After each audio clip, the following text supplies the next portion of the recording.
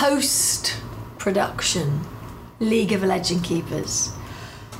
So if my memory serves me correctly, I obviously had Jonathan still as my scriptie. Yep. So therefore the editing process was easier. There were only a certain amount of ways this film could go. Did you guys do that together? Well, do you know what? I still wasn't really part of the editing process. Interesting. No, I don't think I went into that until maybe I'm fine. I don't feel I knew anything. I didn't feel I knew anything. Wrongly, actually. I would say that's a mistake. I should have been in there. I should have gone over it because, again, looking at it now, would I have moved certain things? Would I have changed the way it was? Probably. Yeah. So he did what he did according to the script. Yeah. But actually, from my point of view now, knowing what I know, I look at it and go, I wonder if I'd have done things very, very differently. At least it was much more his wheelhouse, kind of going back to your comments during Hope. You were saying, right. You know, this is an action-adventure kind of thing. So the quicker pacing and the cutting, at least it was more natural. Yes, very much so. It wasn't weird. Although I will say, when we talk about the next film, he did enjoy that one, but he liked that kind of surrealness. So, that's cool. Yeah. But remember, he wasn't the one that edited Trust, Pray, Hope. Yeah, he was just the assistant on it. He was also excited about Sand Angels because he was present on set. And he did feel like suddenly he you're built a part connection. of it more. So from an editor's point of view, I think they do enjoy that because they're just left to finish it off, aren't they? Well, my producer doesn't. He doesn't like to be on set. No, he says, I just want it to be all over. So the editing, yes, that was interesting. We did as best we could. There were some major mistakes on things like the eye line messed a few things up. But, you know, I have to say, I've seen people even now on $30 million films who go, can you just check my eye lines right? Eye line's not easy. No. It's not easy across the board. Don't worry about that, people. You're never going to get it. I mean, that's where you have that script supervisor that's really on top of it, taking images of every single shot. Yeah. And it's just a matter of you training yourself over and over and over to think about that. And when I'm watching it, you know, watching a TV show, I go, I can see where the camera would be there. It seems to make perfect sense. Yeah. When I'm sitting there directing it, I'm like, I'm still not sure. I'm still just not sure. So the island would have made a few issues. I think... Other than that, though, I think it slotted together pretty well. I agree. Yeah, there was nothing major. Maybe pacing was good. A couple of the acting bits, I will say, and that's down to me as a director, with that person being melodramatic, that person being comical. But we kind of discussed that. What is that overall arc of what my cast should be doing? And I need to be able to speak to my actors and say, just so you know, this is a comedy. It's light. It's not serious. Well, they were very different actors with a lot of different backgrounds. Exactly. Too, you know? Exactly. So that's down to me as a director to have thought that through. But then you coloured it. Yeah. Again, with the limitations of the camera. Yeah. You know, again, it's not my finest work, I would say, across the board, but it definitely took a dramatic jump up from Pretty Outrageous. Yeah. And even the executive producer, after the back-to-back screenings of the two films, was like, wow, it's amazing what a little bit of money will do. From Pretty Outrageous to League. For someone who knows nothing about movies to come in and like look at it and see even the difference of like 100K being dramatic. Yeah. I mean, not to say that every 100K makes a dramatic difference, but to a certain extent it does. Yes. It's again about your knowledge, kind of what you can provide, what everything comes together as. Yeah. But very regardless, true. Every penny does go somewhere and does do something. Yeah, you know? no, I agree. And so then we've got the colouring done, the sound, again, that was actually pretty good. Yeah, pretty smooth. That worked. I loved Eric's score. It's one of my favourite scores ever. It's brilliant. Yeah. And so you're sitting there with probably a pretty good finished film.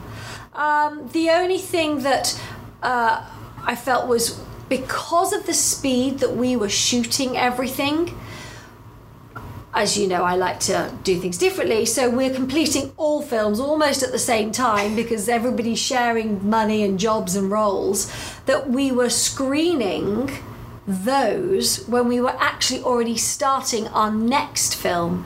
So this whole ending of the kind of distribution and finishing films suddenly starts to get a bit murky because we were doing so many things at the same time. And it added unnecessary stress to the next film. Yeah, it did. So we completed League the shooting aspect, and then went straight on to shoot Sand Angels, which obviously we're going to discuss as the next film. But let's pretend we've discussed that and we're now at that distribution stage. We actually managed to find a sales agent who liked it, who took it on, but we had quality control again, didn't we? Oh, yeah. And was that sound and picture? What was that? Of course, yeah, sound and both. picture. So the camera we shot on was a big limitation across the board in terms of what we could actually get out of quality. So we had like a camera that had 4K resolution, so it had an image that was like correct, but again, what's called bit rate or bit depth was not there on this camera.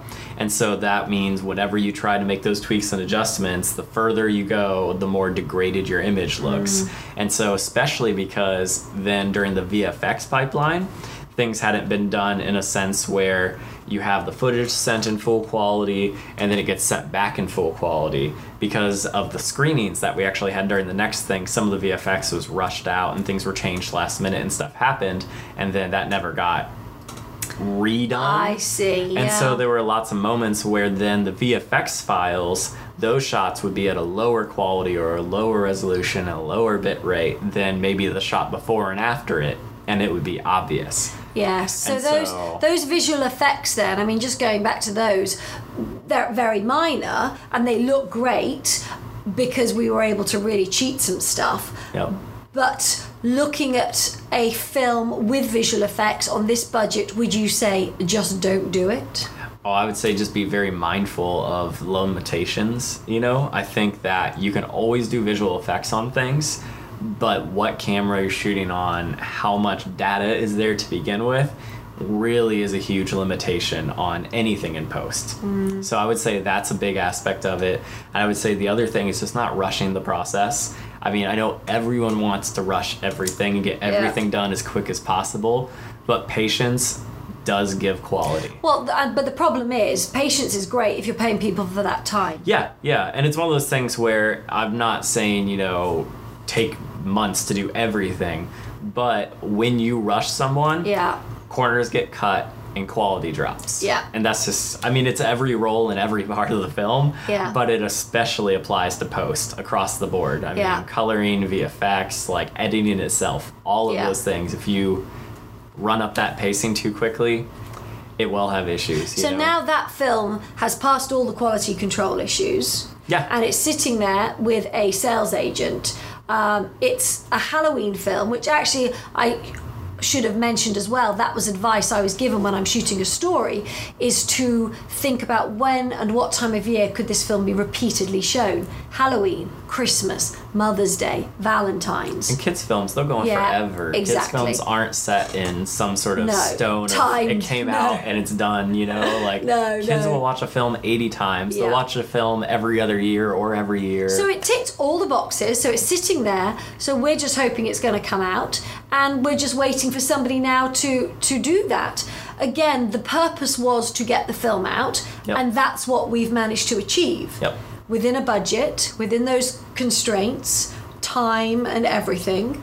Was there anything that you'd say from looking at that post experience that you learnt that you didn't do on the last one, or you wouldn't do on the next one? Anything in particular? I mean, I know that I had consistently been saying I wanted to step up to a better camera system, but the lights and the other things ended up eating up more budget, and jumping to bigger cameras and bigger lenses and all that stuff does make a huge price difference, And I think for us, the key was getting better cast, more locations, things like that, because you could have taken a few grand from one of the bigger locations, put that into the camera gear for the whole time, and then we could have avoided all the post issues. But something that would be hard to see or say up front.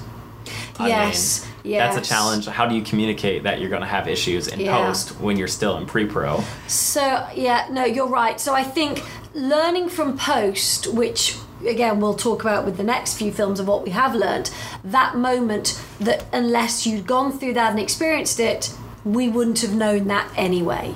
So at least if you're going to go for something, just do it to the best of your ability, make it happen, and then learn and again try to improve it for your next project, which we will be talking about soon. But for now, that's the post.